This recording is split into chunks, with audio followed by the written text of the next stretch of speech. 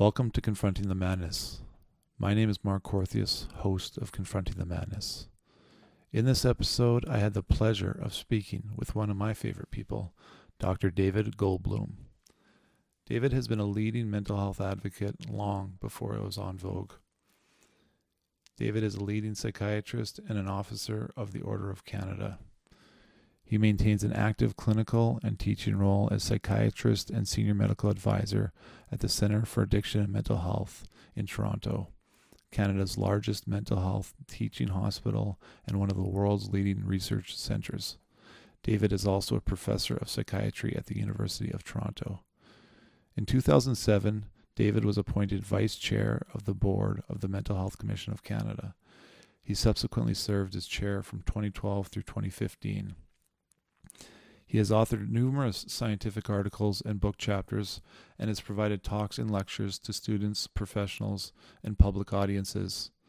David is a co-author of the 2017 best-selling book, How Can I Help? A Week in My Life as a Psychiatrist. David and I spent the bulk of our conversation discussing his most recent book, We Can Do Better: Urgent Innovations to Improve Mental Health Access and Care. Proposed innovations in David's book include technology-enabled access to treatment, a program to improve access to psychological therapies, integrated use services, and a handful of other innovations that are practical, measurable, and available to be scaled and spread right now. I am personally familiar with and have been involved in helping launch in Alberta some of the innovations discussed. Many of the challenges that currently exist in adopting these innovations, in my opinion, pertain to things like bureaucratic stagnation, political indifference, a fragmented array of program and service providers, legacy funding programs that no longer meet the needs of health systems, programs and service providers, and most importantly, the patient. I do agree with David, however, we can do better, much better, and that many of the innovations discussed in this episode have promised to improve mental health access and care. But we do need more flexible government support, which includes agile funding programs and individuals working in collaboration with a collective vision who all agree the status quo will no longer suffice. And now I bring to you Dr. David Goldbloom.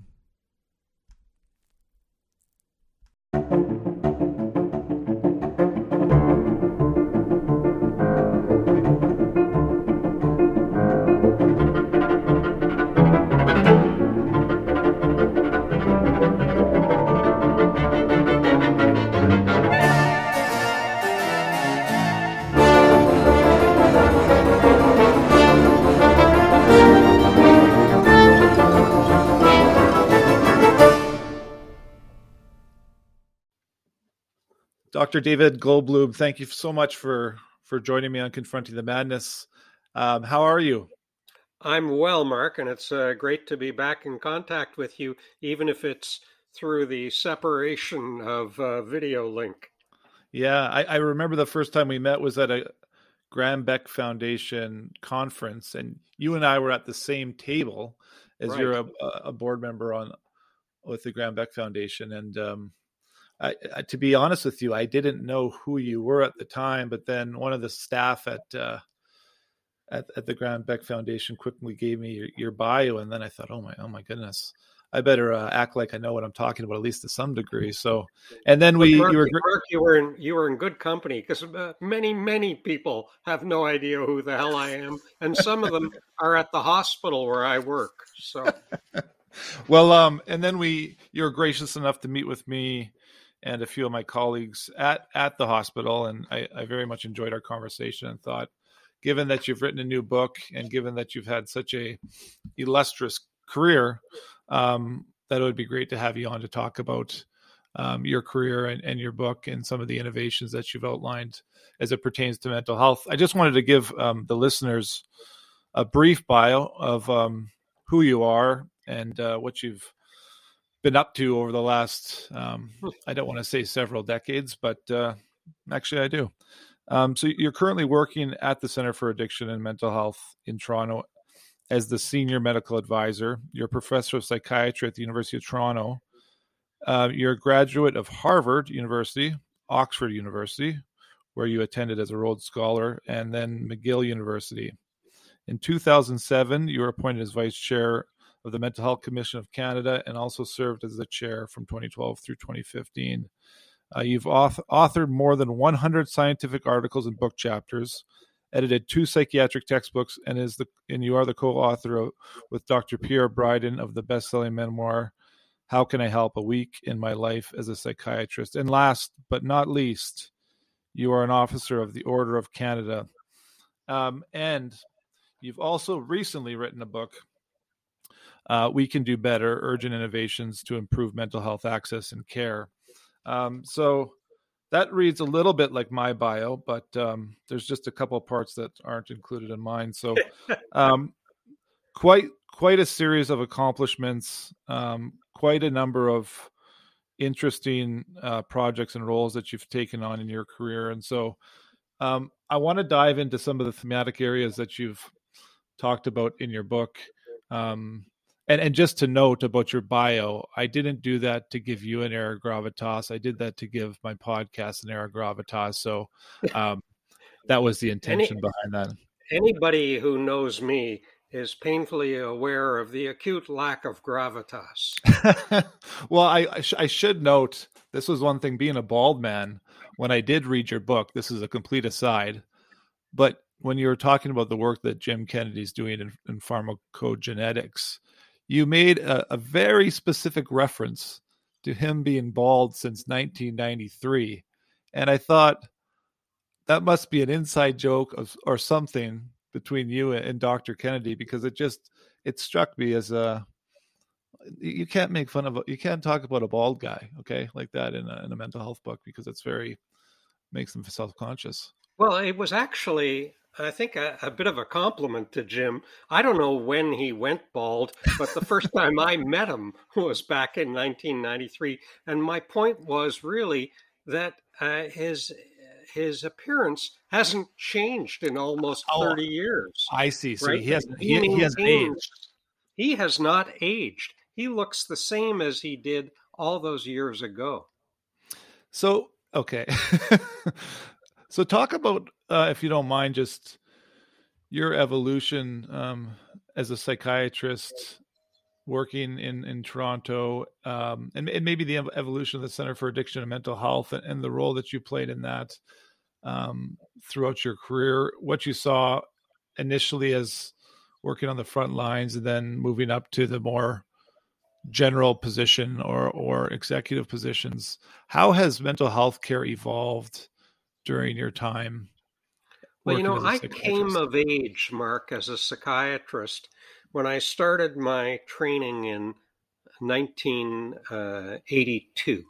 So I graduated from medical school at McGill in 1981 and did an internship mainly in internal medicine, and always with the idea that I was going to go into psychiatry, but I wanted to kind of cement my identity as a physician before specializing.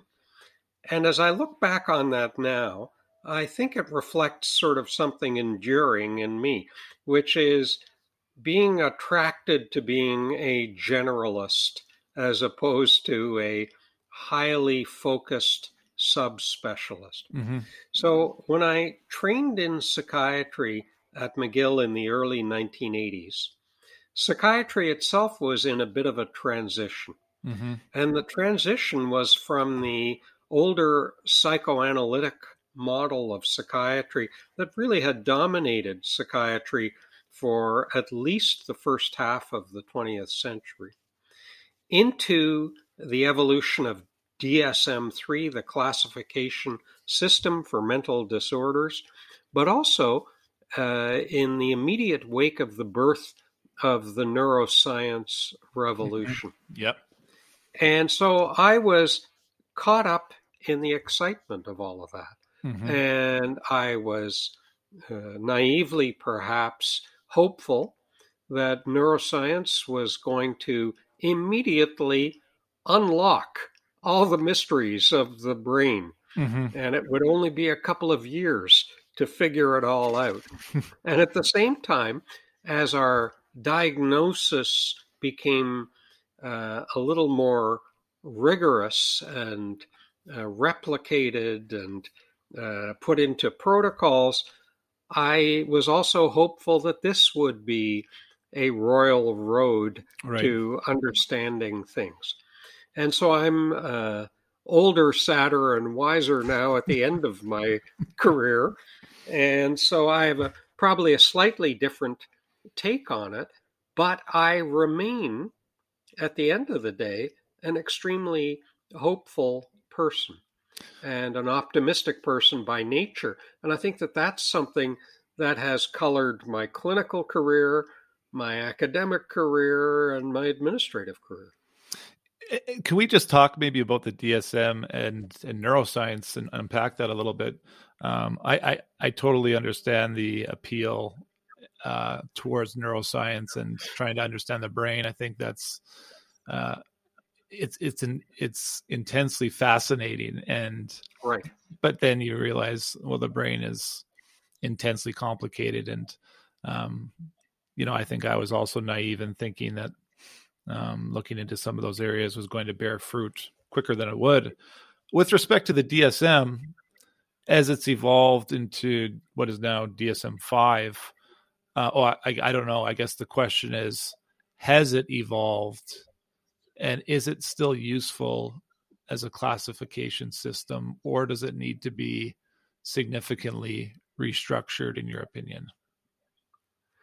Well, it will ultimately need to be significantly restructured. But let me say this, that the big revolution was DSM-3. And everything that has followed, DSM-4, DSM-4-TR, and now we're into DSM-5, and they've changed it from a Roman numeral to an actual number, 5, because there will be a 5.1, 5.2, and all of those operating system upgrades. But the real change, the big one, was DSM-3. And everything since then has been really a tweak, a minor revision.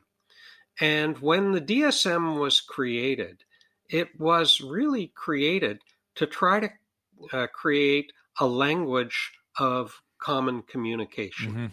It wasn't meant to be the Bible or the truth. It was meant to be a vehicle so that when two people talked about someone who had schizophrenia or bipolar disorder, they were talking about the same phenomenon. Right. Now, we know from lots of research evidence that schizophrenia represents a cluster of different phenomena, and the same for bipolar disorder. So these things are not absolute truth, but they are common language. And we need a common language to communicate. We just have to be careful about not thinking that we have stumbled upon absolute truth.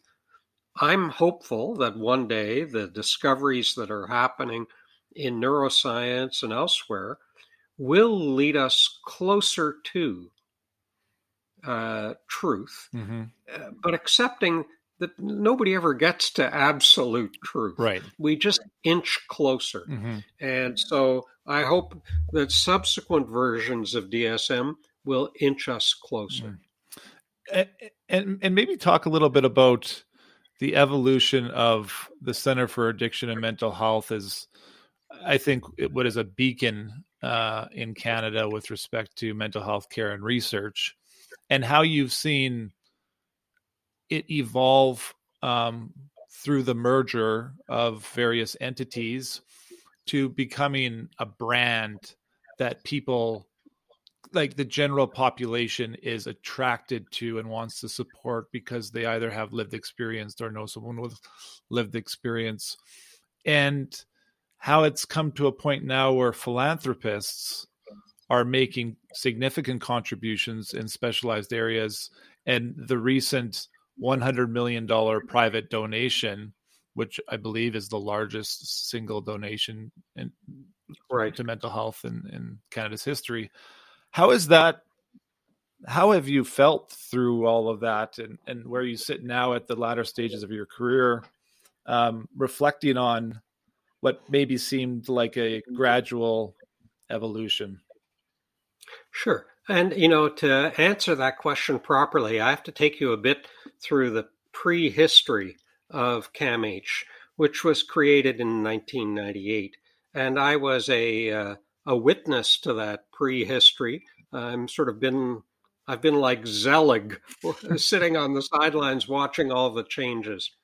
But what happened in 1998 in Ontario was that the Health Services Restructuring Commission was created by the provincial government to look at the fact that across the province, 3,000 hospital beds had been closed in the preceding years without the closure of a single hospital. And so they were asking the question, is this the right way to do things? And in Toronto, there were 4 institutions that came together. One of them was a place called Queen Street Mental Health Center, and it had started out in 1850 as the Provincial Lunatic Asylum. That was its official name. And as is the case in every single province in Canada, there was a provincial asylum or multiple asylums, typically located on the outskirts of town, because that's where you parked crazy people, Right. out of sight and out of mind. And they had a mixed reputation, but they had provided care to generations of people with severe and persistent mental illness. So we had Queen Street Mental Health Center. We also had another institution called the Clark Institute of Psychiatry, which was the academic seat of the University of Toronto, and I was the VP Medical Affairs and Chief of Staff at that hospital at the time of the merger. But there were also 2 other institutions, one of them immediately next door to the Clark, called the Addiction Research Foundation, which really had a worldwide reputation for research into addictions, but also offered a clinical service. And then the 4th partner was perhaps less known, but was well known in parts of Toronto, called the Donwood Institute, which was a facility for residential treatment of people with addictions. And it is where business people from downtown Toronto would go to quietly, under the radar, dry out from alcohol or get off cocaine. Right. And after 3 weeks, come back to work saying they'd had a great holiday. And the reason that these 4 institutions came together was the recognition that right across Canada, substance use and mental illness were treated in separate silos by different practitioners, often with conflicting philosophies and approaches, with some antipathy between the treatment providers. But if we looked at it from a patient perspective, if you had a mental illness, you had a high risk of developing a substance use problem, and vice versa. Right. And here's the ultimate irony, Mark.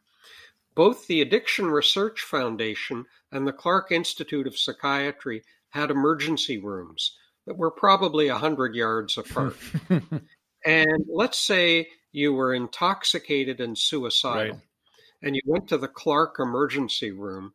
They'd say, we'd like to help you, but you need to get sober first. So go across the street. If you went, go across the street. And if you went to the other emergency room first, they'd say, well, we'd like to help you with your alcohol, but not if you're threatening to kill yourself. Go across the street first. So there was an urgent need to merge substance use disorder care and mental illness care into a single facility to create one-stop shopping. But beyond that, there was a need to marry research and teaching with full-range frontline clinical care, as well as care for people with complex, severe, and persistent mental illness, so blending acute care and chronic care, and have it run the continuum from childhood to old age. And putting all those four partners together led to the creation of the Center for Addiction and Mental Health. And that was a turning point, obviously, for us as an organization. But I think it was a bit of a bellwether for the country as people started to recognize the value of that kind of integration in terms of services, education, and research. So that was the kind of origin story, and it was my good fortune to be the founding physician-in-chief of CAMH and serve in that role when we were frankly flying by the seat of our pants because we created this new organization and then we had to figure out how to make it work. Right. And so, of course, we had numerous stumbles along the way, like any startup, but it was built on this rich heritage of four important organizations, and we had a ton of fun trying to make it happen. And so as you got your shit together, so to speak, and yes, and started to get your organization. That's a work in progress. Right. It always we're still cleaning it always is. And you started to attract attention from the community at large, the business community. Was that a surprise to you that donors and the community wanted to support mental health to the point of tens of millions of dollars and to the point of a $100 million donation? Did that all come as, did you think that was inevitably going to happen over the course of your lifetime? You know, we didn't. And as you know, there had been, up to that point, very little historical tradition of philanthropy toward mental illness and substance use. These were not popular causes. And, you know, my brother was a pediatrician at the hospital for sick children at the time. And I used to tease him about the fact they could just put an image of a sick child on television and people would keep hitting redial on their phones until they got through to an operator so they could give them some money. We faced a much more uphill battle. And I think the turning point in many respects was going back to shortly after the creation of CAMH, when we decided to go on our very first fundraising campaign. And we set a lofty goal of trying to raise $10 million. And professional fundraising consultants said, not speaking clinically, you're out of your mind. There's no way you're going to be able to raise that kind of money. What they didn't count on was the decision of the late, great Michael Wilson to become involved in this cause, because he had a son, Cameron, who had experienced a severe episode of mental illness that ultimately led to his death. And Michael decided to leverage his not inconsiderable gravitas, influence, and profile around the cause of mental illness. Lo and behold, I believe we raised $11 million of our $10 million target, and then realized, you know what, we can do this. There is an appetite, and as people come forward and as people disclose the inevitable personal relevance of mental illness, because every one of us in Canada has someone we care about in our family, in our network, who has struggled with mental illness, it became a more popular cause. So our next campaign was for $100 million, and we surpassed that and immediately started our next campaign for $200 million, and I think closed that out at $288 million raised, wow. And are now in the midst of an even bigger campaign to support the development of our new research building and its programs. And as you pointed out, we had an anonymous donor who came forward with an extraordinary gift of $100 million, which is easily the single largest gift ever given to mental health. But these kinds of sizable donations that we've been fortunate to get, they have a catalytic effect on other generous people. And so we've been able to assemble a wonderful group of donors and supporters. But I want to point out, this is not strictly about engaging the people who have the good fortune to be extremely well off. We've also got a door-to-door campaign, knocking on doors in neighborhoods and signing up monthly donors, people who say, I'm going to give you guys $10 a month. And in fact, we have more of those monthly donors than one of the universities here. And that has been eye-opening. And the people who've been doing it have been so effective. They even knocked on our door, and my wife answered. And she said, well, my husband works at CAMH. And this person was so persuasive, she signed up to donate monthly. Yeah. None of which goes in my pocket. No, of course not.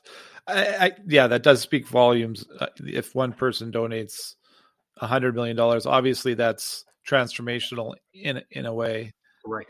However, if 100,000 people donate $10, that's a signal of the growing importance of how people perceive mental health care in this country. And so if I could just transition to your time at the Mental Health Commission of Canada, we're talking about money. In your book, you noted how there was a goal set in 2012 around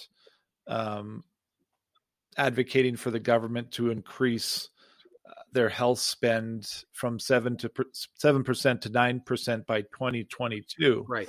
And it's nearing 2022, as you reference in your book.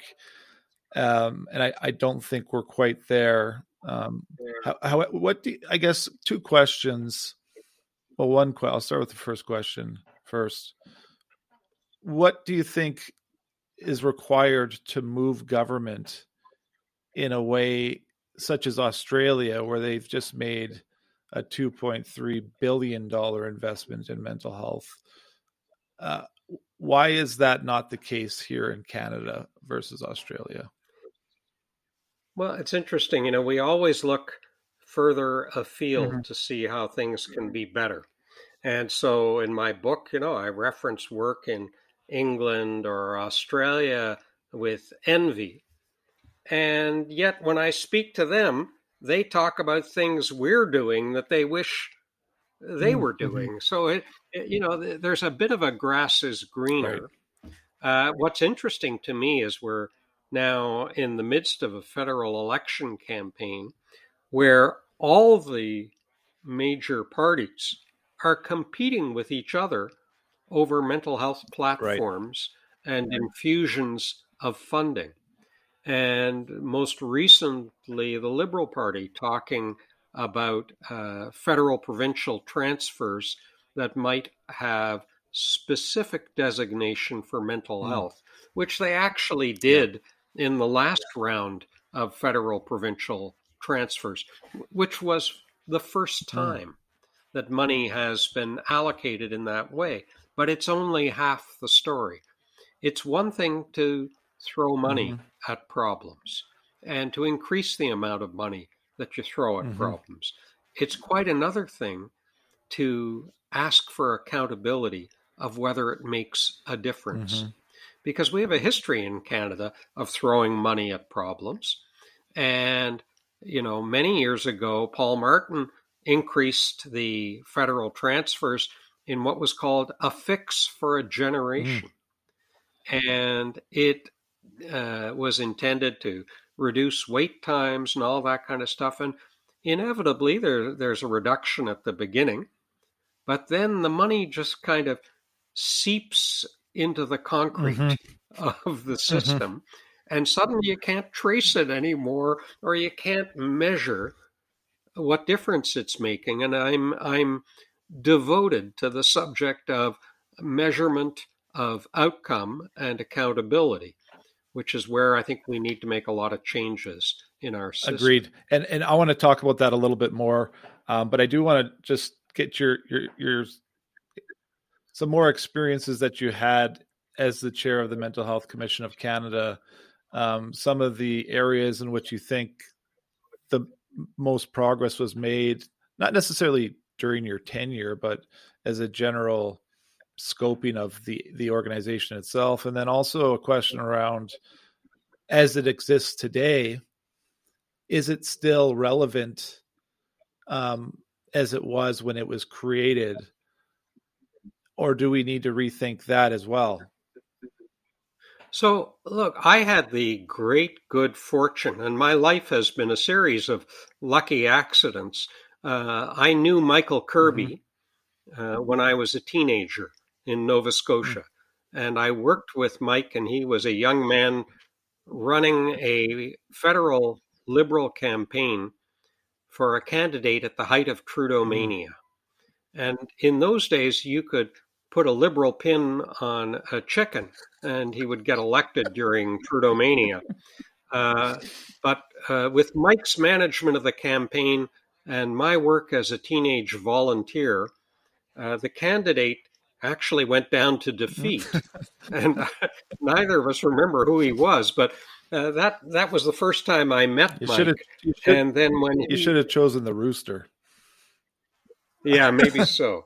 Maybe so. Anyway, our candidate got plucked. That's for sure. But when Mike was a distinguished senator and co-chairing the Senate Committee on Social Affairs, Science, and Technology, he and his colleagues produced a report on mental health in Canada called Out of the Shadows at Last. And Mike had asked me if I would serve as a kind of advisor to that group around the report. And that was a tremendous privilege to do that. And one of the recommendations of that report in 2006 was the creation of a National Mental Health Commission.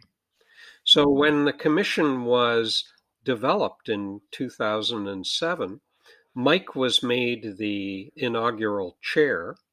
And then he asked me to be one of his two vice chairs, along with Madeline Dion Stout, a renowned nurse and educator who was the other vice chair. So we were once again in the position of being a startup, much like CAMH. And the startup was, again, we weren't sure what we were going to do. We had a pretty broad mandate from the federal government, but we were at arm's length. And so while we had some broad categories that we had to meet in terms of stigma reduction and knowledge transfer and developing a national mental health strategy, how we did it was our business. And that was totally exhilarating and infused with the energy and intellect of Mike Kirby. It was a wild ride. And we did a lot of things. I mean, I think if I look back now on the commission during its first 7 years, which is when I was involved with it, we created the world's first set of standards for psychological health and safety in the workplace, way beyond steel-toed boots and hernia belts, because in the 21st century, it's above the neck that counts in most Canadian workplaces. And, you know, a couple of years ago, an international review of standards for psychological health and safety in the workplace said the Canadian ones were the top. Oh, is that right? Wow. And they've been adopted in other countries by the legal profession of Australia. They've adopted the Canadian standards, and a lot of work has been done to show how those kinds of standards are applicable in small, medium, as well as large businesses in Canada, whether it's 11 employees at a law firm or 100,000 employees in a regional health authority. these guidelines can make a positive difference. And so those have had a significant impact. We developed a national mental health strategy that Canada had never had before. We presented it in Geneva at the World Health Organization to inform other countries.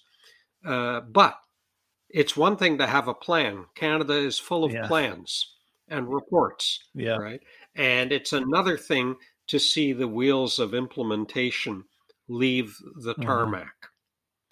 Now, there's another thing that we did at the Mental Health Commission, of which I think all of us who were involved were very proud, which was to conduct the world's largest study on homelessness among people with mental illness. And again, timing and serendipity are everything. In 2008, before the global financial crisis hit, the federal government under Stephen Harper was rich with money. And they offered the Mental Health Commission to give to the commission in its budget $110 million to conduct a research study. And so we scrambled under the leadership of the late Paula Gehring, a wonderful researcher, to develop a protocol that would address homelessness in over 2,000 mentally ill individuals in 5 Canadian cities: Vancouver, Winnipeg, Toronto, Montreal, and Moncton, each of which faced different challenges related to homelessness and mental illness. And this was by far, and remains by far, the largest research project in the world on homelessness. And it was a trial of something called Housing First, a concept developed in the United States by a guy named Sam Tsemberis, which is around the idea that the most important thing is to get a decent and supported roof over people's heads when they have a mental illness. You can't treat mental illness in somebody who's sleeping on a grate or under a bridge. And that you do it in a way that provides financial support, but also social support. And it's not dependent on people getting treated first. In other words, the housing comes first and the treatment can follow. And in this research project, people were randomly assigned to either treatment as usual, which for many homeless people means a triangle or a rectangle between shelters, jails, and emergency rooms, and as we've seen more recently, tents in encampments in city parks, versus being assigned to a choice of immediate housing. And when I say choice, they could choose either to live with other people or live on their own. There was sometimes a choice of neighborhood. And what they got was immediate, furnished, clean, dignified, and financially supported housing. And I had the real privilege several times of visiting participants who were in their own home for the first time. And in case you think these were people who had been recently homeless, I think the average duration of homelessness before they came into the study was about 5 years. So this was long-term homelessness. And the extraordinary pride and respect that they felt in the context of being housed made a deep impression on me. So this evidence got generated and has been the subject of hundreds of scientific papers looking at different angles, different dimensions of the data. It's been very well reported in top journals. And yet, and here comes the and yet. In the Globe and Mail a couple of weeks ago, there was an article, I think with the title that Vancouver's homelessness population can learn from Finland. And the article talked about the fact that they've been addressing homelessness in Finland by using a housing first approach. And maybe this is something Canada should take a look at. And, I just about spilled my coffee in my lap. There was no mention of the fact that Vancouver had been one of the sites of this research, that we had made in Canada evidence that housing first works. But again, like the national strategy, you need the implementation, you need the scaling up in order for things to really take root. And so why is Canada, and I have seen this so many times myself, where, for example, there's a virtual mental health platform in Australia, and there's many in Canada as well. However, for some reason, the Australian platform is perceived to be better or more sophisticated.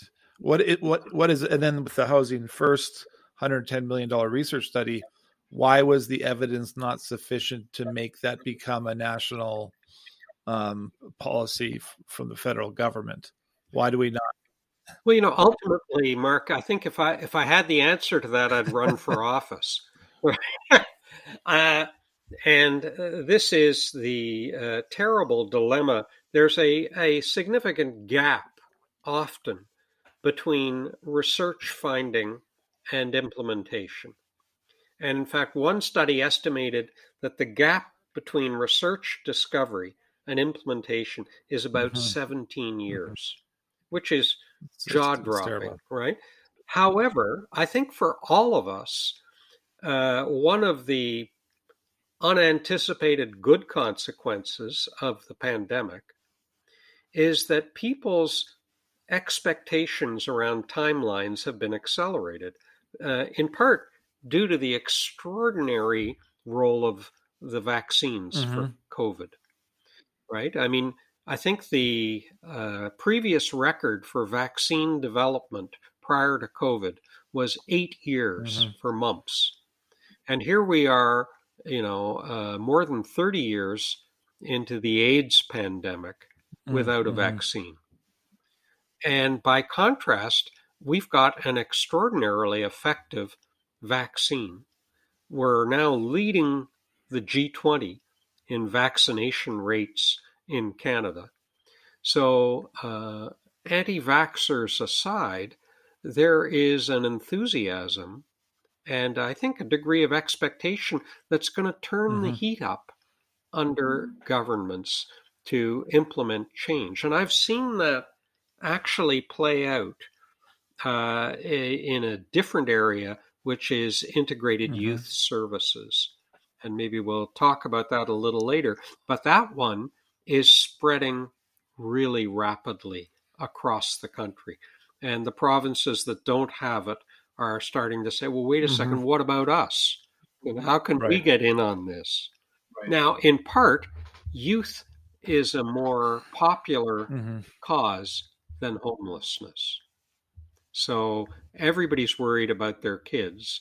Not as many people are worried about the plight of homeless individuals. So let's talk about anti-vaxxers. No, I'm just kidding. Let's get into your. Let's get into your. I'm not only am I a recipient of the vaccine, I'm also a giver. So I'll be in our vaccine clinic at CAMH tomorrow, jabbing people as I do. That's awesome.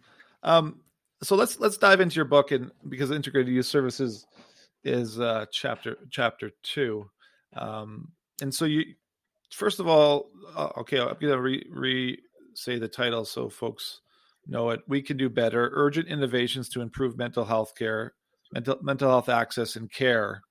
And you write a lot about. You've taken select innovations.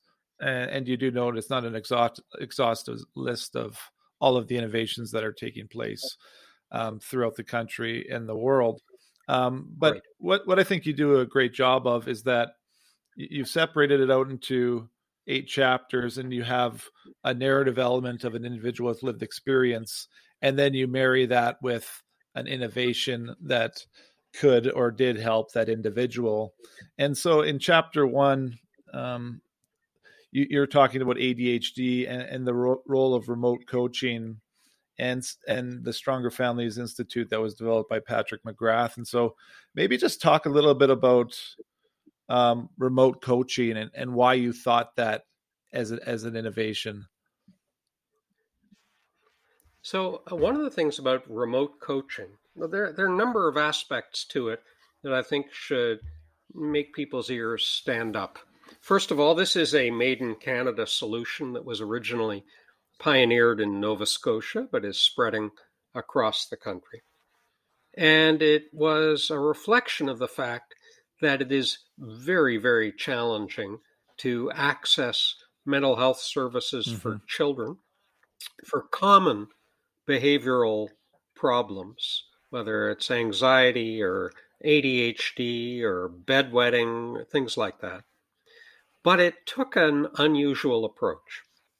It said, what if we offered this service in the evening when families are most likely to be together?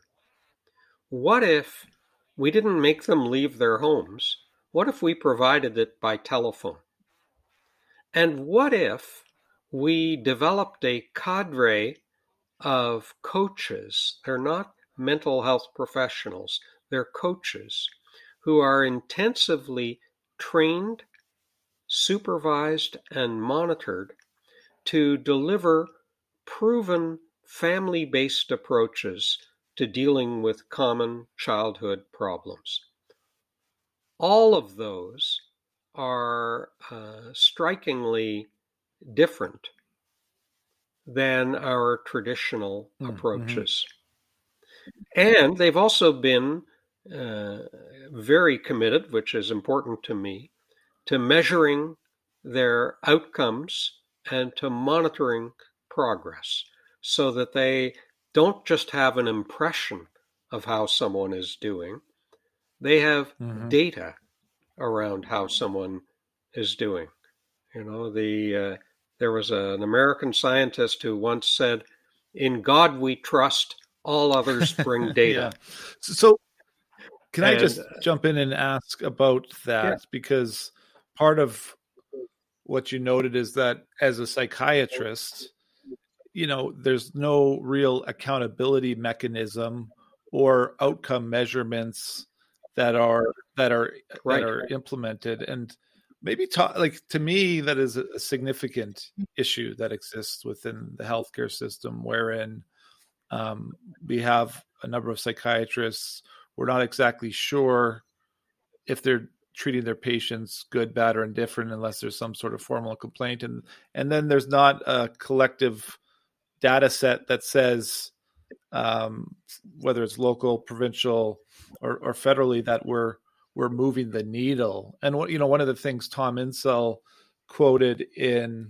was quoted as saying is that when he spent, over X billion dollars at the National Institute for Mental Health, he published a lot of cool research papers on neuroscience. He never moves the needle on hospitalizations, recovery for tens of millions of people. And that always stuck with me. And so, given that, it seems a bit odd to me that an innovation is simply measuring and holding people accountable to outcomes. Why is that not the case in psychiatry? I think there has been cultural opposition to it, but I should tell you at the same time, what we call now measurement-based care has itself been studied and has been shown to the very act of measuring care improves the outcome of care. Right. Because when you measure things, the act of measurement changes things. It tweaks us. If I just ask a patient, "How are you doing?" and they say, "Okay," or a little worse or a little better, that may not tell me as much as systematic rating scales tell me, that allow me to monitor what is the impact of treatment beyond an impression. Yeah. So measurement-based care is a culture shift, and I see it coming into place in my hospital, but it's not an Yeah. overnight thing, right? Well, what do you? People say, I've been doing it Right. this way for my whole career. You know, the definition of clinical experience is repeating the same mistakes year after year with increasing levels of Yeah, confidence. that also sounds like the definition of insanity.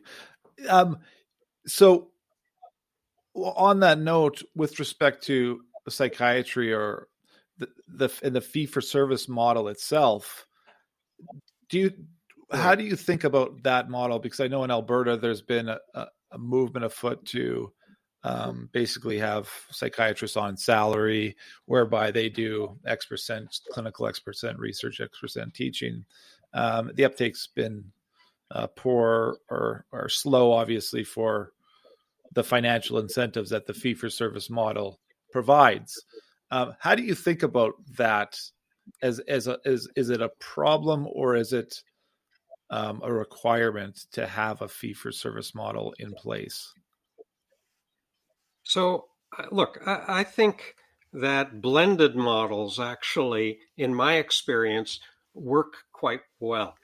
We know that in all walks of life, money is a motivator of Yes. human behavior, one of the bigger motivators. And there's no reason to think people in medicine would be somehow Mm-hmm. immune from that. The white coat is not made out of Kevlar. So the lure of the dollar will always be there. At the same time, I worry about populations that will be left behind in a fee for service model. And I'm not alone in worrying about those. So, older people, people with intellectual or developmental disability, people with severe and persistent mental illness who are not going to routinely show up at the Mm-hmm. appointed hour for an outpatient Right. appointment, right? These populations need Mm-hmm. our help. And similarly, if you're going to commit to conducting research or being heavily involved in education, it shouldn't be with a Right. vow of poverty. And so people need to be Mm-hmm. compensated for that. So I've seen blended models that work very well. They do reward people for Mm-hmm. working harder in terms of clinical activity, but they also don't lead people into just Right. doing that because they also compensate them for time spent in other Mm-hmm. activities. Yeah, that's interesting. I'm going to jump ahead to chapter 2, and you use the example of anxiety as the disorder in a young person, and talk about the emergence of integrated youth services as a model of care that was developed by Pat McGorry in Australia through Headspace, and has quickly been growing throughout the world. Really, I was actually at Right, right. I tagged along on a tour of a Foundry Center 3 or 4 years ago, which is an integrated youth services initiative in British Columbia, and I was with um, folks from Stanford University, and they were coming to learn how to develop an integrated youth services initiative in a county in California. And so, again, that speaks back to, or harkens back to, Canada being a leader that nobody ever talks about, Right, perhaps. But maybe talk right. through the innovation that is integrated youth services, and why it is taking the world by storm in terms of a new way to look at taking care of young people. So, integrated youth services are typically targeted at people aged sort of 14 to 24. And what's the reason for targeting that population? Well, that is unfortunately the characteristic Mm-hmm. age of onset for any number of either common mental disorders like anxiety and depression, or less common disorders like bipolar disorder, schizophrenia, eating disorders, substance use disorders, or personality disorders. So we know that this is a population that is, just by virtue of age alone, at risk for their first experience of mental illness. We also know that currently about 50% of young people first encounter mental health services by going to an emergency room. That means the horse has already bolted from the barn if they're going to an emergency room for their first access to help. And surely we can make help available upstream before kids get that jammed up that they need to go to an emergency room. But if you think about our traditional youth resources, whether they're in hospitals or clinics or private offices, and they're built around fixed appointment times and wait lists to be seen that may be anywhere from weeks to months to, in some cases, even years. How does that fit with the optimal meeting of needs of young people? So Pat McGorry, whose work led him to be declared Australian of the Year, which is a pretty big honor. I'm sure it's the only time it's gone to a psychiatrist. Pat McGorry decided to develop with his colleagues the Headspace model, which is, I think, now in more than 100 sites across Australia. And it's based on principles of community location, non-institutional, youth-friendly, with low barriers to access. And what I mean by that is you don't need an appointment. You can walk in and talk to somebody when the mood strikes you. Doesn't mean you're instantly in treatment, but what it does mean is that if you have a problem that requires treatment, that you're going to be fast-tracked, and so that your wait is going to be measured not in weeks to months, but in hours to days. And in the Canadian version of this, that was initially developed through a research project called Access Open Minds, which was co-funded by the Canadian Institutes of Health Research and the Graham Beck Foundation to the tune of $25 million. So that's a pretty big research project. And they had sites running in 6 provinces and territories simultaneously, where they were providing these youth integrated services. And by the way, when I say integrated, what I mean is that a young person can come there not simply for mental health needs, but also physical health needs, also educational needs, also occupational needs. So one-stop shopping. And in all of these sites, if you walk into them, you'd say, whoa, this doesn't look to me like this doesn't look very professional in the sterile, traditional sense of professional. And that's because youth and their families are intimately involved in the design, the furnishing, the governance of these organizations. So they make it a youth-friendly place. Because if you put up any barriers, there's a significant chunk of youth who will say, no thanks, not for me. So the goal is to get the barrier low, especially for populations that may be particularly vulnerable or marginalized, whether it's on the basis of socioeconomic status, ethno-racial status, sexual orientation. And again, around the theme we've been talking about all the way through this, around data and outcome monitoring, Access Open Minds has really good evidence accumulated already, and it's publicly available on their website, showing they are reaching the populations who may be most at risk. So that this isn't simply care of the affluent. And so with integrated youth services, do you see, because each province as it stands is moving at a different speed and doing things a little bit differently. And it's not intended to be a top-down initiative, but community-driven. However, personally, I've always struggled with the notion that there needs to be some sort of coordinated approach, or optimally across the country.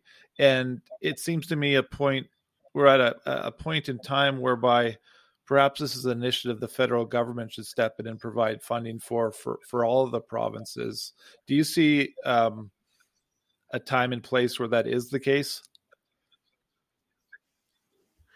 I do, although, the federal government is very careful about stepping on the toes of provinces where 50% of their budgets are spent on health, and it is under provincial jurisdiction. So it has to be done in a kind of collaborative way. Now, I should say that organizations like Foundry, organizations like the Graham Beck Foundation are playing catalytic roles in different provinces to try to help with the startup of these integrated youth services. And clearly, the governance and design has to be local and consistent with the needs of the local communities that they serve. This is not about a McDonald's style fast food franchise. However, there has to be fidelity to the basic operating model. And taking us back to our earlier discussion about the need for a common language within the DSM, in an ideal world, there is a single data set that's used from province to province to province.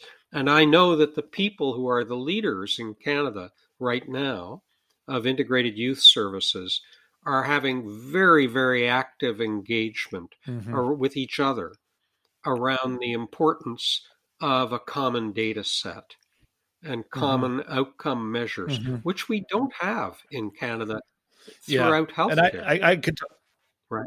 So this could be where mental health is actually leading the way to other health sectors. And I could talk about integrated youth services for another few hours, but I guess I'm going to ask a cynical question as it relates to mental health care in Canada. Is politics and ego a significant issue that is hindering our progress in this country? Because I think the notion of integrated youth services is intended to be a collective impact model whereby it's not about you as an individual or an organization, but it's about the outcomes for the young person. And even when it comes to research and measurement, there's competing factions amongst certain people about how you should capture the data, whose method is better, et cetera, et cetera. Do you think that's a significant problem and unique to mental health care, or is that just human nature? I think it's a human nature problem, Mark. And, human nature is such that some of our priorities are territoriality, right? In the same way, dogs mark their spots. I think humans mark their spots. That's one sort of primordial instinct. And another one is hierarchy, right? Is mine better than yours? Yeah. Right? And so that leads to, even regardless of our federal provincial structure, that leads to people saying, I need to put my own brand on this. And you know what? I have no problem with that. It doesn't need to be called Foundry or Access Open Minds in every province, in every city. Yeah. I don't care, frankly, what you name it. And in fact, if you come up with a name that encourages more local ownership, local accountability, local support, good on you. Yeah. That's a great thing to do. I'm talking about the the bones of the organization and the accountability of the organization as being what is important to me. And I think we've actually now got good evidence in Canada that that can be done.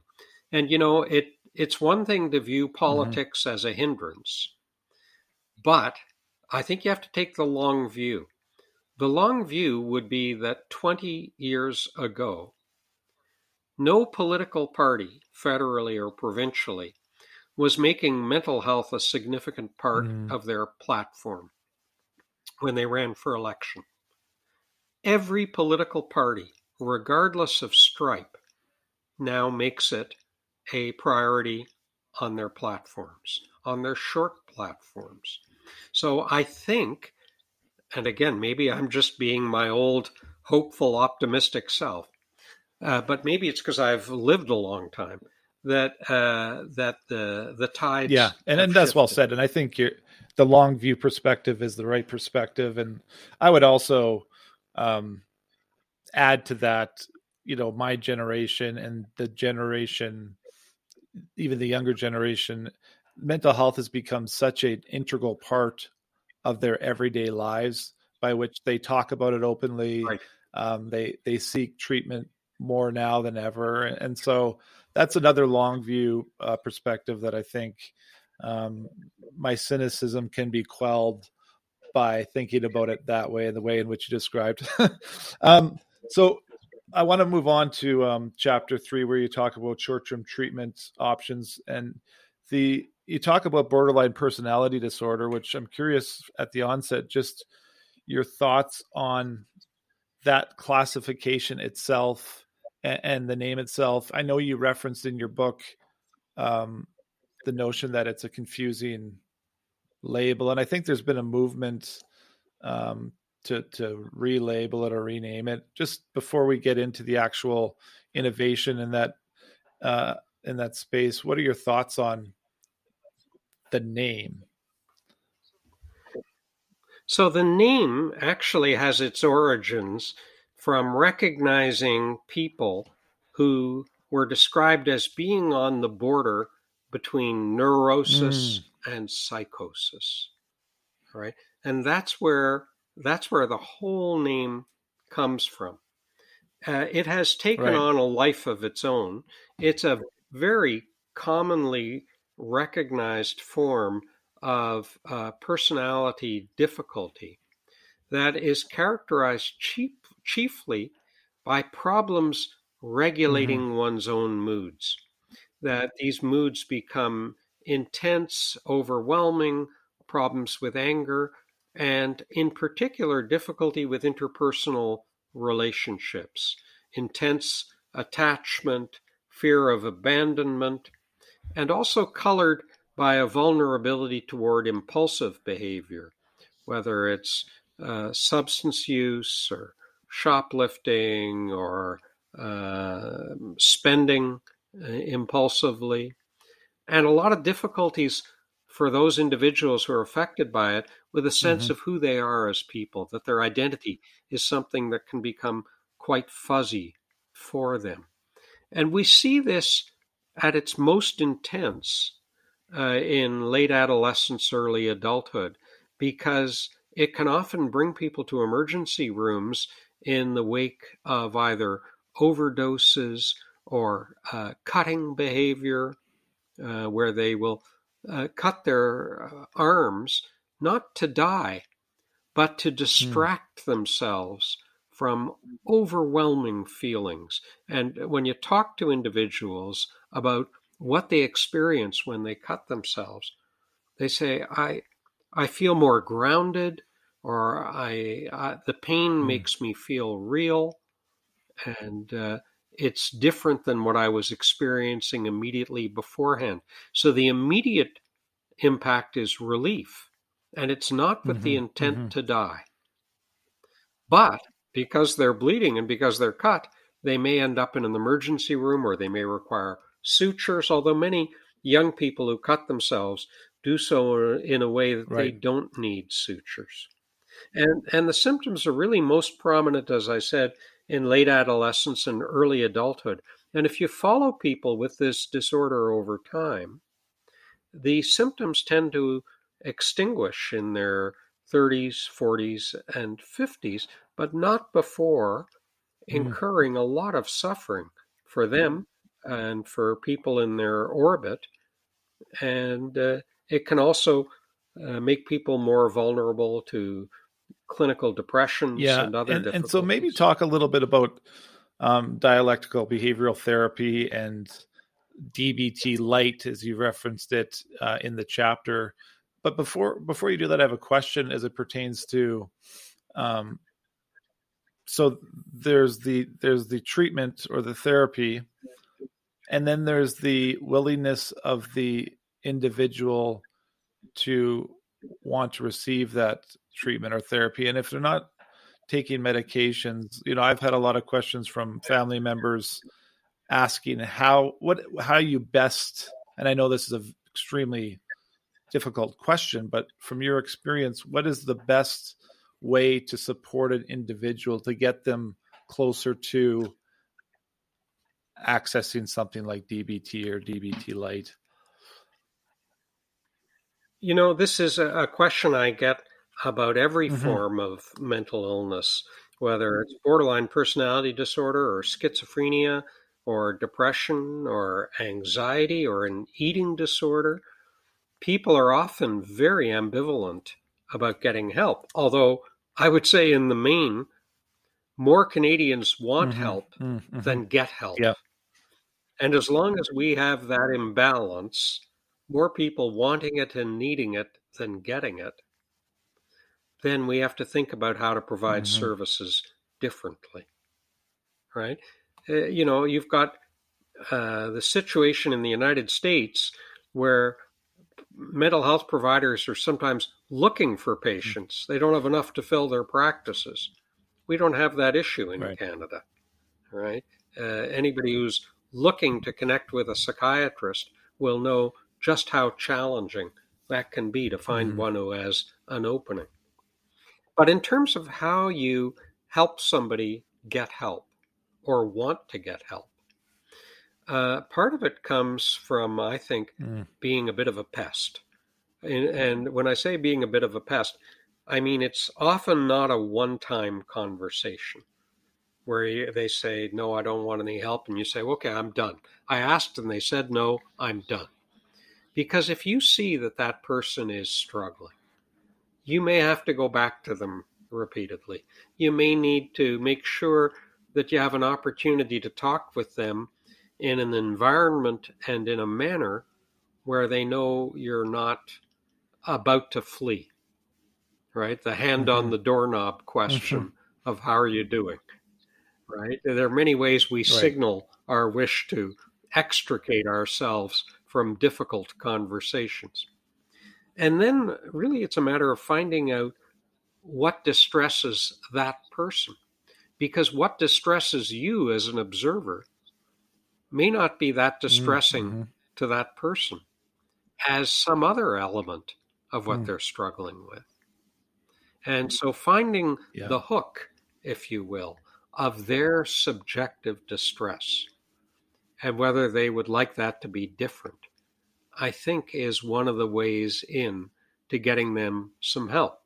Sometimes also people feel tremendously alone with their experience. They, just yesterday, I did a consultation on an individual, a woman in her 30s, who has symptoms of attention deficit hyperactivity disorder. And she's been thinking about it for 10 years before she got help. And she wondered if this was her problem. And then she read some accounts of adult women with ADHD. And she told me she wept as she read it, not only because she recognized herself, but also she realized for how many years she had been blaming herself and for how many years she had been feeling alone in the world with her experience. And that really sucks, feeling alone in the world. But when we're suffering, that's our natural instinct, right?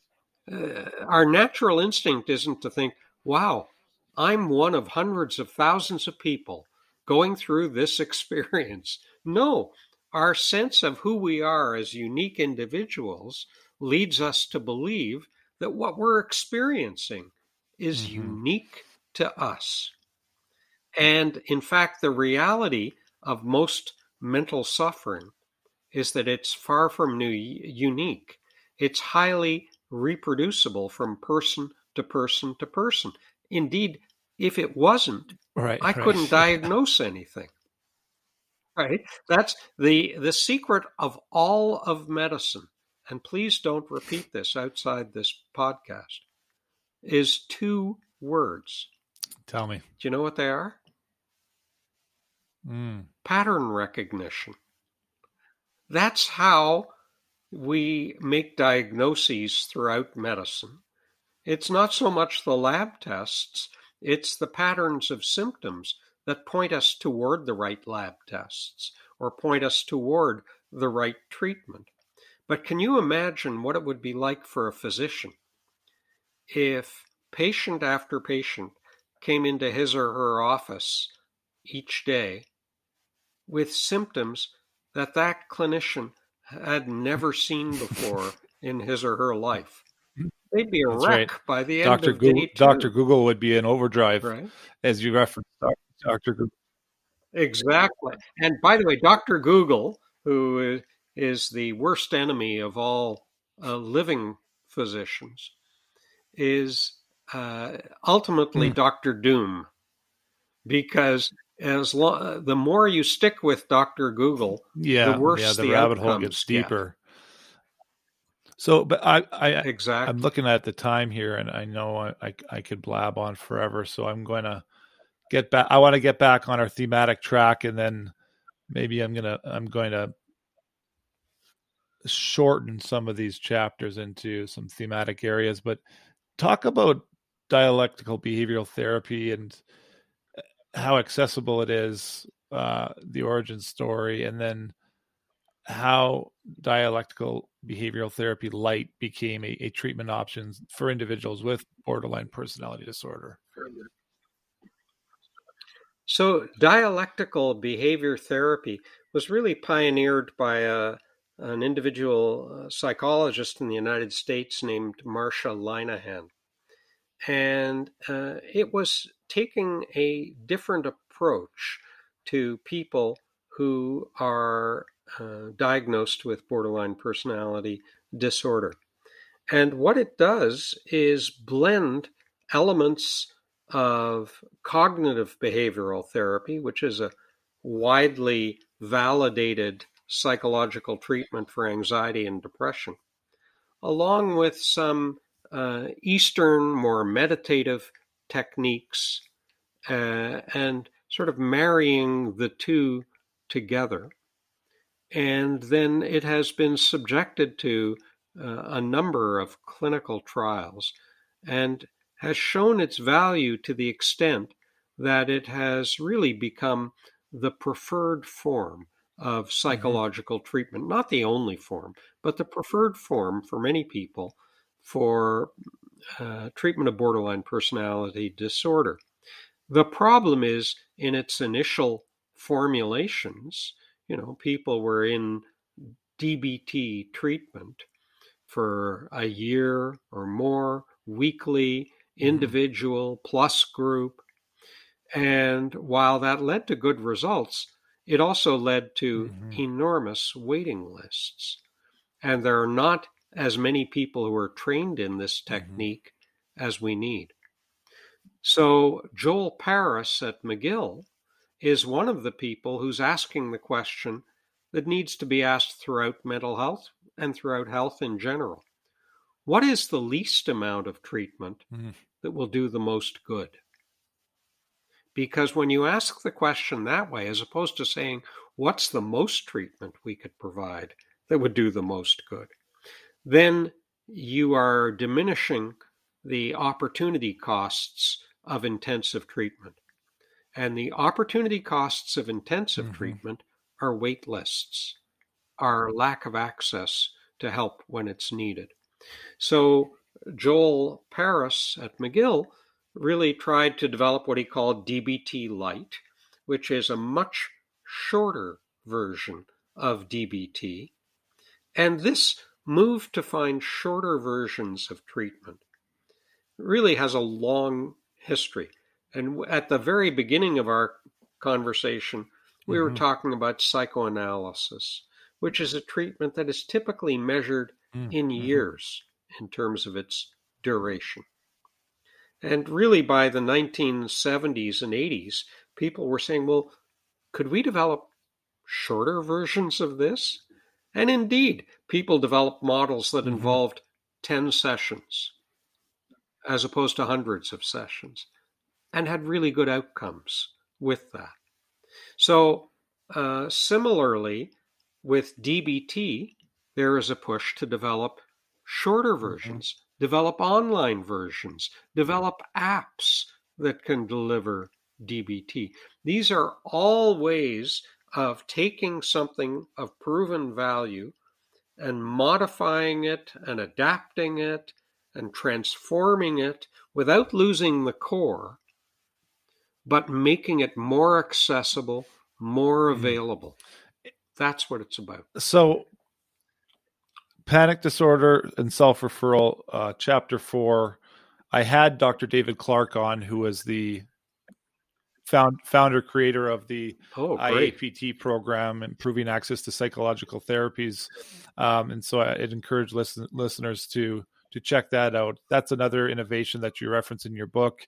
And maybe we could not gloss over it, but I know there's work being done in Canada through a fellow colleague of yours at CAMH, Paul Kurdiak.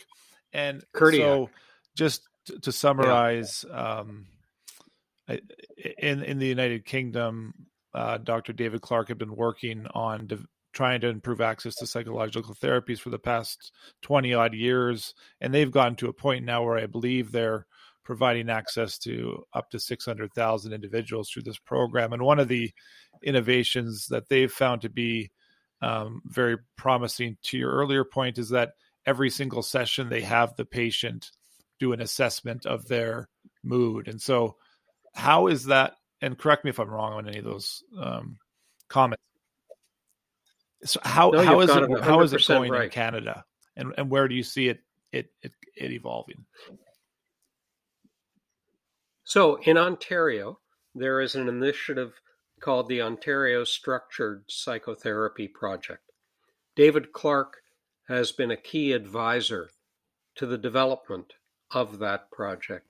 It is very much modeled on what's been done through the IAPT initiative. It is very focused on measurement-based care, on improving access. It's, I would say at this point, still in the early growth phase, but I'm also cognizant of the fact that Ontario is home to almost 40% of the Canadian population. So that if we can make it happen in Ontario, it will hopefully be an exportable model to other provinces as well. So, the IAPT initiative is a remarkable thing from many perspectives. First of all, it is publicly funded psychotherapy provided by non-physicians. Now, in Canada, the legacy of our Medicare system is that the only place you get publicly funded multidisciplinary care is if you're in the hospital. Once you're an outpatient, it's mainly provided by physicians. We will never have enough physicians or even enough psychiatrists to meet the mental health needs of Canadians, nor should we. We should have a cadre of people with different skill sets who are publicly funded to provide evidence-based and measured mental health care. And so I'm hopeful we will move in that direction. I believe the CAMH Foundation in the Globe and Mail had a piece a few years ago making the case for publicly funded psychotherapy in Canada. What are your thoughts on that as a viable option moving forward? Well, I think it is definitely a viable option. If you look at the private sector, what have they found in the private sector? They've found that when they invest in employee mental health, it is a positive return on investment, right? And you don't have to take this from me. You can trust PricewaterhouseCoopers and Deloitte, who've done the kind of studies in Australia and Canada that show that mental health in the workplace programs yield a positive investment. One of the great Canadian examples is Bell, where they have, I think, 90 key performance indicators related to mental health as an organization, and where their investment in mental health has led to a double-digit decrease in short-term disability costs. We have organizations in the private sector like Manulife or Starbucks that have looked at the benefits that were traditionally provided for psychological help. And in many businesses, in many benefits plans, those are the same amount of money, $500 a year, that you might get for a massage or seeing a naturopath. And companies like Manulife and Starbucks have raised that into the thousands of dollars because that's what they need. That's what their employees need. So the return on investment will be there. And in fact, I think David Clark has demonstrated in the IAPT project that it is a positive return on investment in terms of disability payments through the national government. Now, in the UK, there is much more central control of health through the National Health Service, and that makes implementation at a national level easier. Personalized care, personalized medicine is chapter 5, and this is where you reference my bald friend, Jim Kennedy. Geez, Mark, I'm getting worried. Nobody's going to read the book. Well, I was just thinking that myself, chapter. And I thought, oh, that's probably a rookie move on my behalf. But maybe what we can do here is talk about what pharmacogenetics is, the promise it holds, and maybe the recent advancements that are making it. When you said you were excited about neuroscience when you first started many years ago, and now some of it's finally starting to come to fruition. That was one of the more exciting parts of the book that you referenced. So pharmacogenetics is simply a matter of looking at your genetic profile in detail to see if it will help to predict what medications you might respond to or tolerate. Because right now, if you go to your family doctor and need to be on an antidepressant, how is the family doctor going to make a decision about which of the many available antidepressants or, frankly, medications for high blood pressure, which one to put you on? And at the moment, it may be influenced by things like, well, the last patient I treated with drug X did really well, so I'm going to back a winner.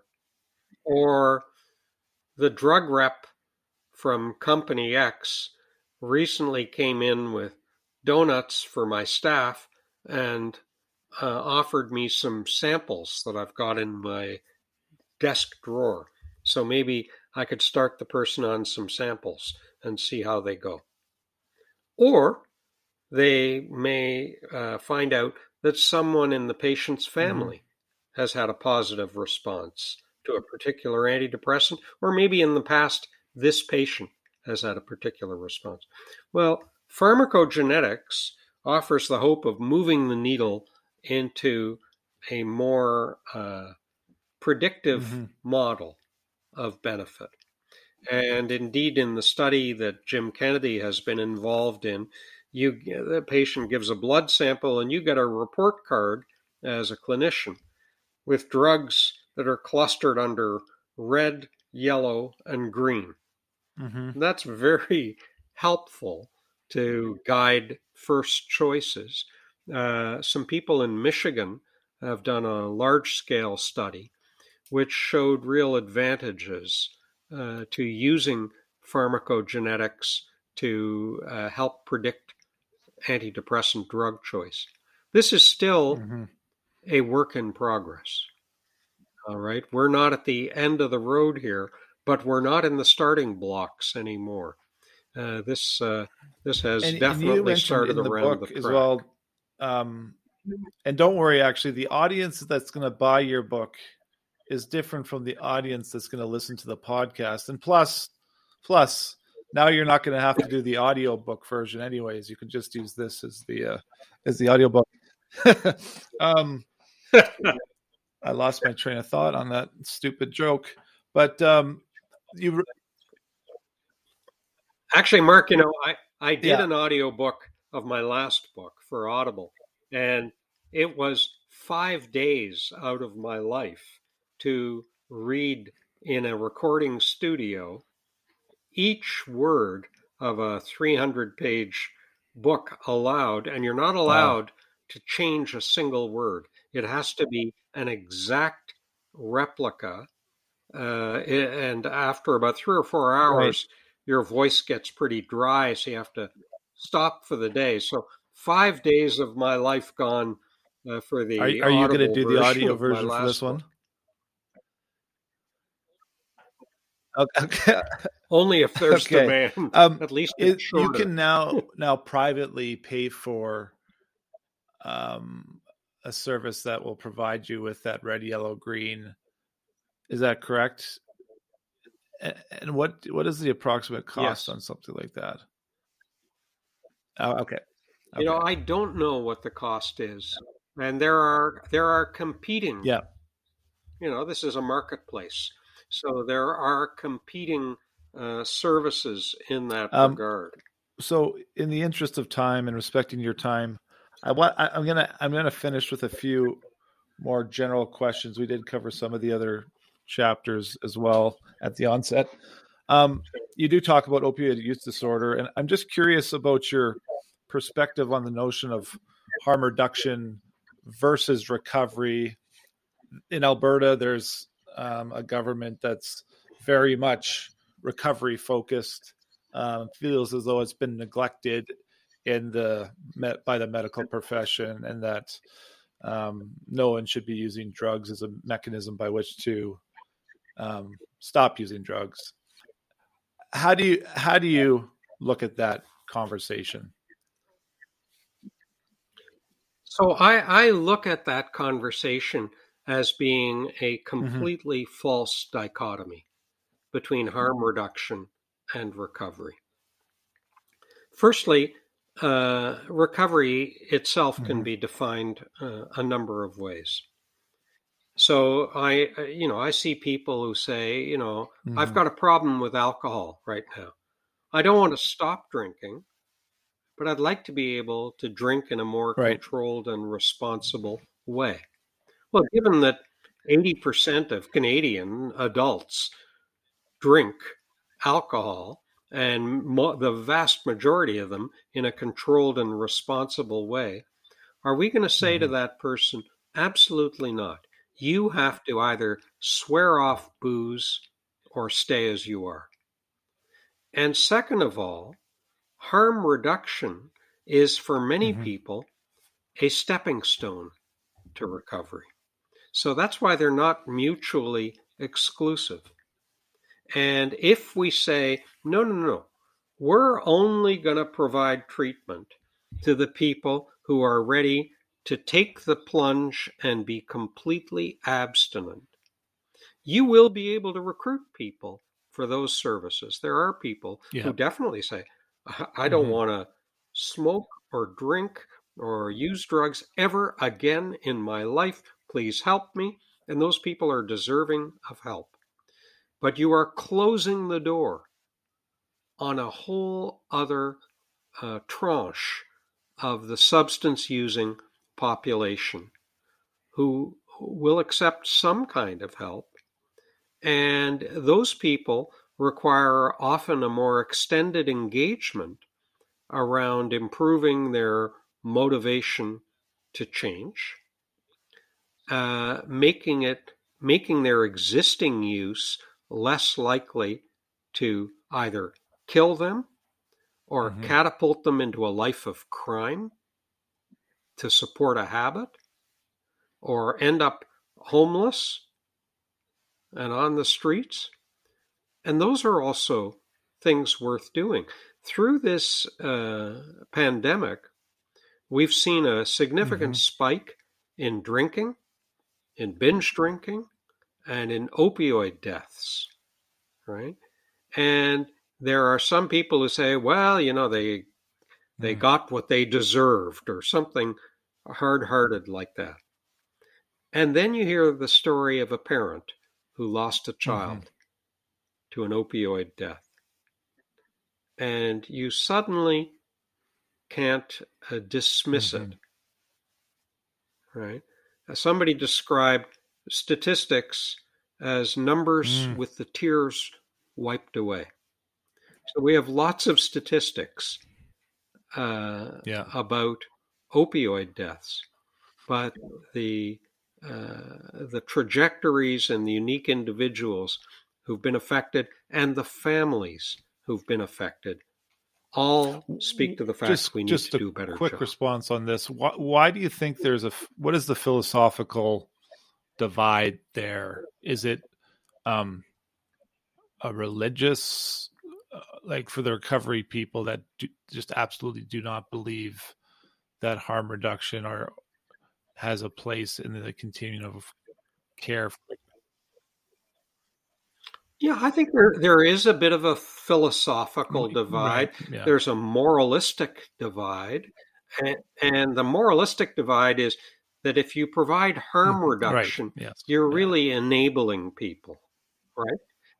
But the point of that, the counter argument to that, Mark, is that you're not taking people off the street who are not using drugs and alcohol and say, I'd like to enter you into a harm reduction program. So first we're going to give you these Percocets and OxyContins and some Jack Daniels, and then we'll teach you how to reduce. These are people who are already having trouble with substance use. Okay, I'm going to end on this, just as we started talking about measurement, and I want to talk about technology a little bit and also tie in the notion of, research goes from bench to bedside. It takes 17 years on average. You noted in your book that there's over 10,000 apps related to mental health for download, I think, for anxiety or depression, and only 22 of those have been evaluated using randomized control research trials.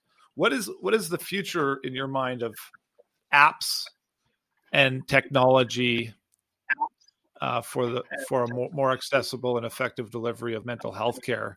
And obviously the pandemic has accelerated the use of what people thought needed much more time to be thought through. But how do you see that? Sure. What role do you see all those technology playing in mental health care?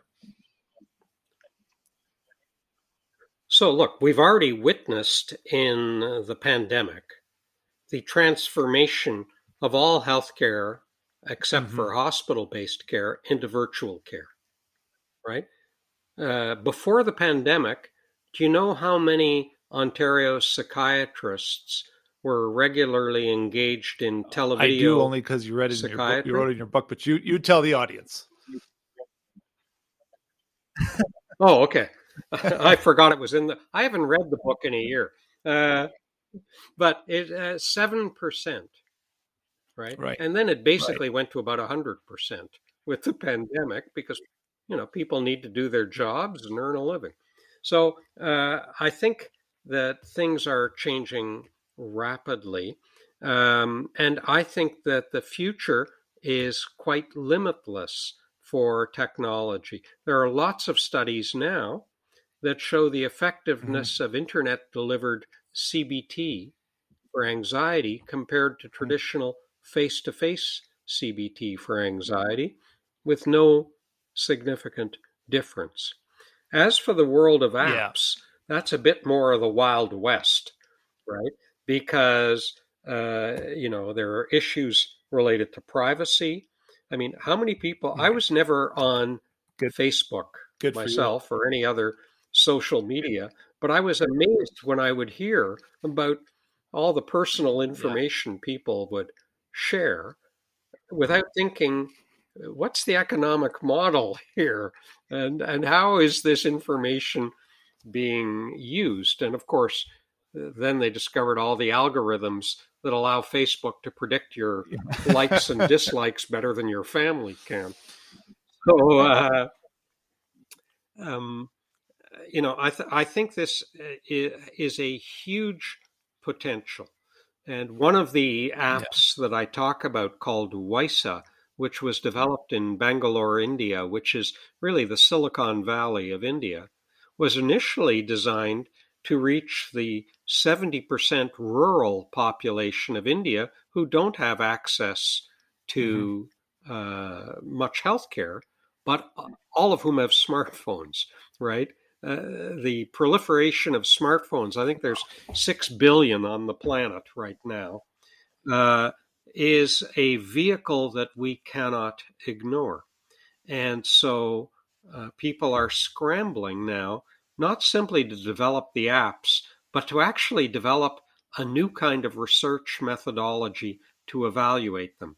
And the contrast I would give you is if you develop a medication and you patent it, for the next 14 years, that drug is unchanged. It's the same pill 14 years later that it was at its origin. If you develop an app, you're going to be continuously upgrading it and modifying it.